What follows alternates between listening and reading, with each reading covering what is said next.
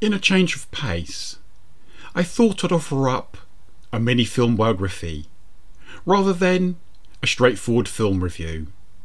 Today, I'd like to explore the cult movies of the quintessential English rose, Caroline Munro.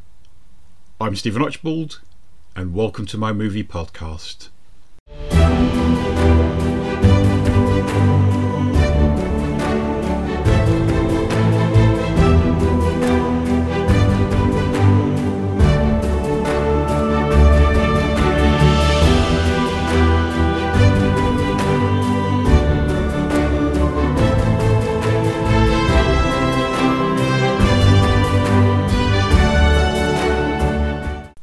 Hello, I bid you a warm welcome to my podcast.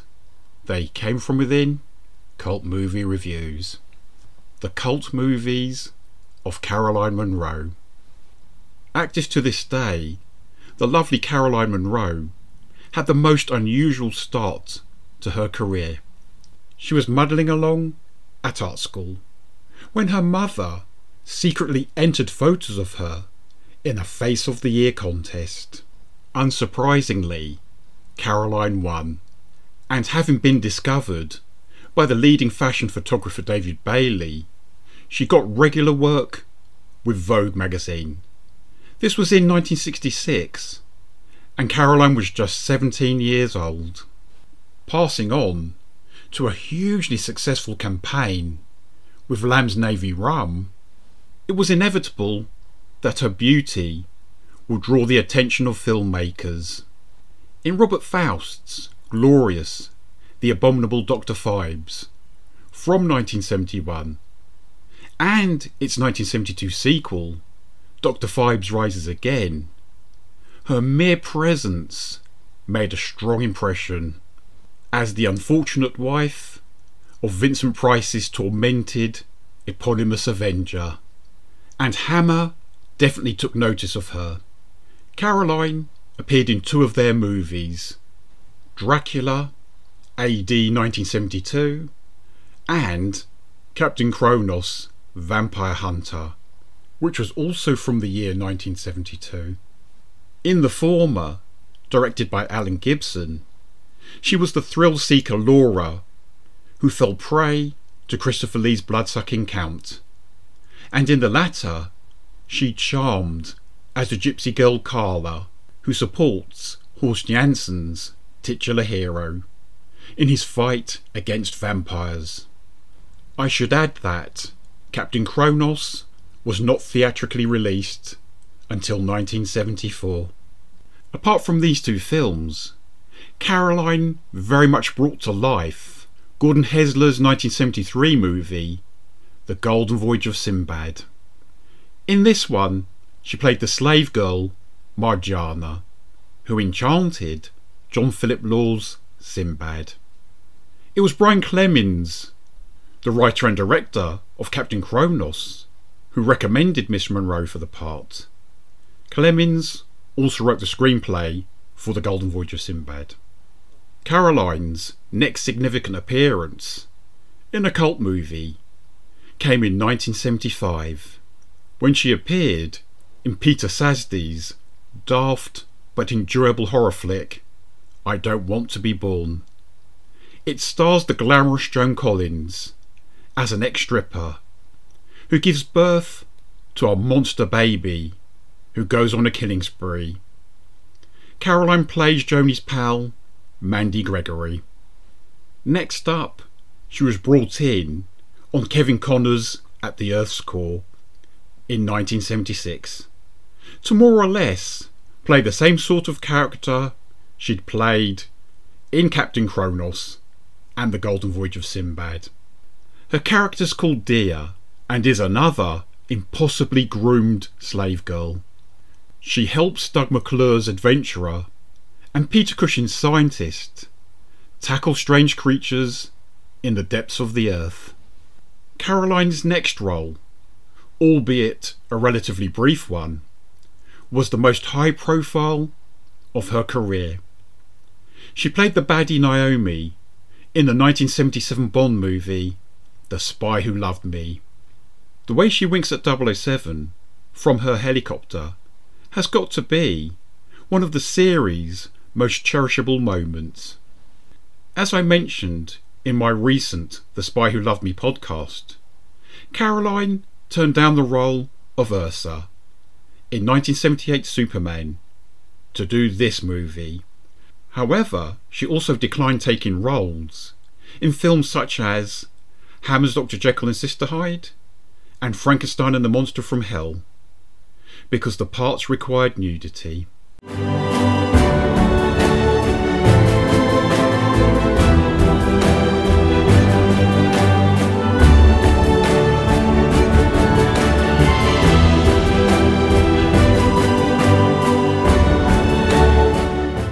Caroline finally bagged herself a leading role in a cult movie in 1978 by appearing in Luigi Cozzi's Star Crash, aka Scontri Stellari Oltre la Terza Dimensione, a film hated by most critics but adored by many of us cult movie fans.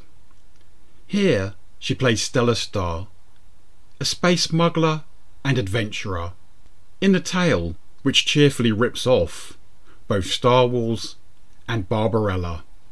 Sure, its special effects are mostly risible, and its leading man, Marjo Gortner, is completely vapid, but it does have Caroline Munro.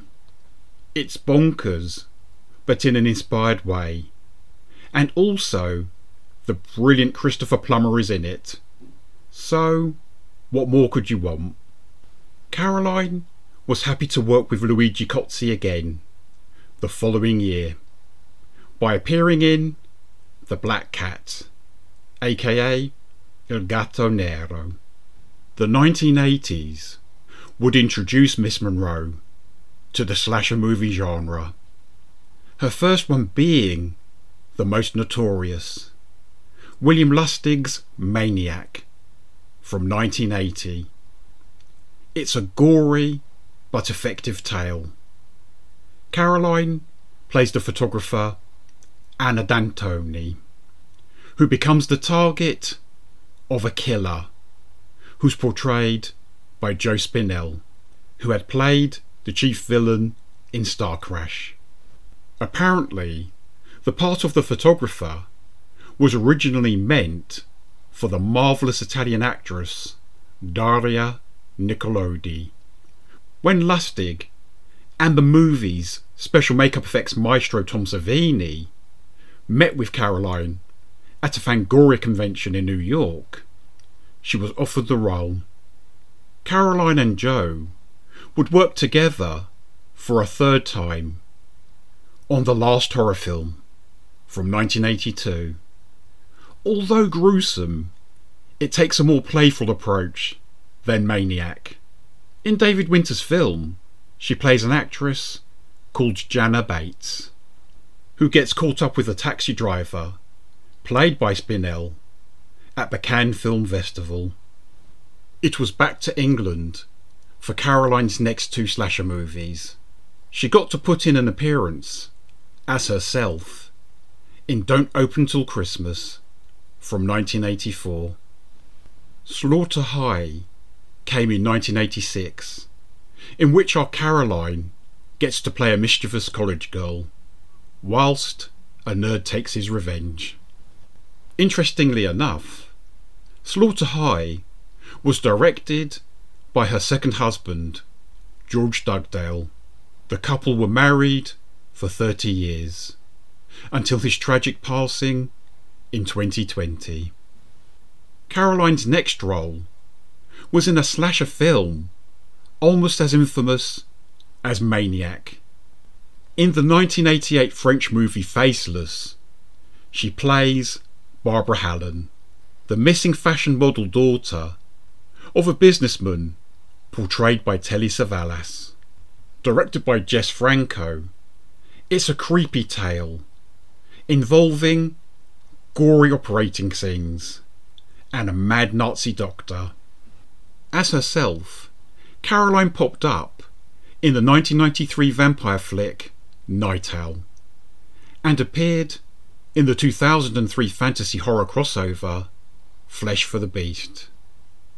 And in a clear nod to Captain Kronos, her character was billed as Carla the Gypsy.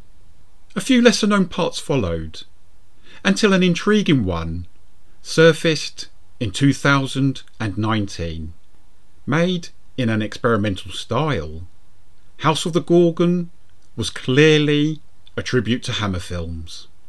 Caroline was given the opportunity to work again with Christopher Neame, who had appeared alongside her in Dracula AD 1972, as well as with other Hammer greats, Martine Beswick and Veronica Carlson.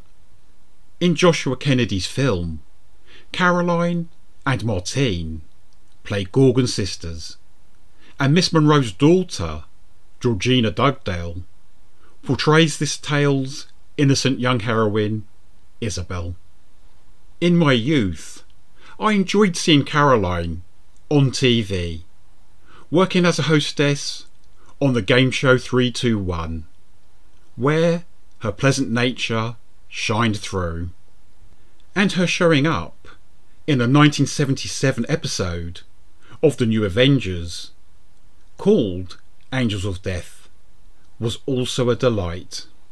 Another of her rare TV acting appearances was in an episode of Midsummer Murders in 2013. In a mystery entitled Death and the Divas, she was billed as the evil priestess. And I just have to mention a couple of great promo videos she appeared in the 1980s. She vamped it up to perfection in Adamant's Goody Two Shoes, and was a vampire, of course, in Meatloaf's If You Really Want To. These days, under the banner of the Cellar Club, the marvellous Caroline introduces us to cult movies on the UK TV channel Talking Pictures. Bringing her movie CV up to date, she made The Haunting of Margam Castle in 2020, and we're awaiting the release of The Pocket Film of Superstitions. Caroline Munro, for your great work in the horror and fantasy genres, we salute you. My name is Stephen Archibald, and thank you for listening to my podcast, They Came From Within, Cult Movie Reviews. All of my episodes are available on most podcasting sites and Audible. Thank you very much for listening. Take good care of yourself, and goodbye for now.